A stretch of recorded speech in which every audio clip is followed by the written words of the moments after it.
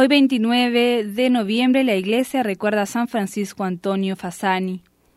Hoy cuando se habla del tema de la vocación a la vida consagrada de los jóvenes, muchos padres afirman que sin vivir la vida una buena cantidad de años, decidirse por ella es una locura.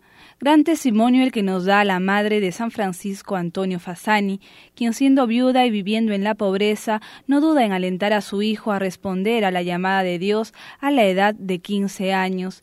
Ella, una mujer de fe, sabe que sería un gran egoísmo de su parte no dejar marchar a quien ha educado con tanto cariño. Francisco, nacido el 6 de agosto de 1681 en Lucera, Apulia, en Italia, se enamora del ideal de vida de su santo tocayo San Francisco de Asís, y muy joven le promete a Dios vivir lo más radicalmente posible como su padre Francisco.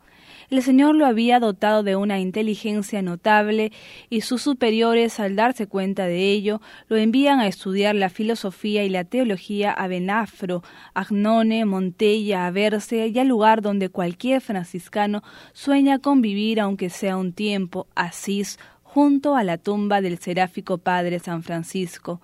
Francisco Antonio es ordenado sacerdote el 19 de septiembre de 1705.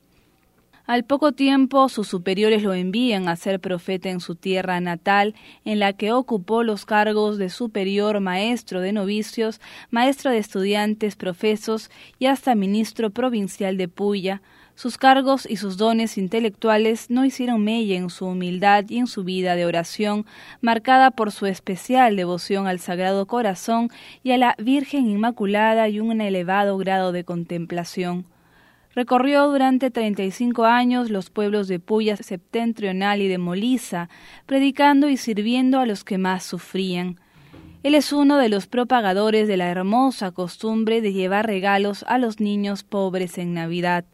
Viéndolo tan entregado a la vida intelectual, a la predicación, a la caridad y a los cargos que su orden le fue confiando, parece mentira creer que nuestro santo, fiel a su ministerio sacerdotal, pasara horas confesando a cientos de personas que venían donde él en busca del perdón de Dios y del consejo.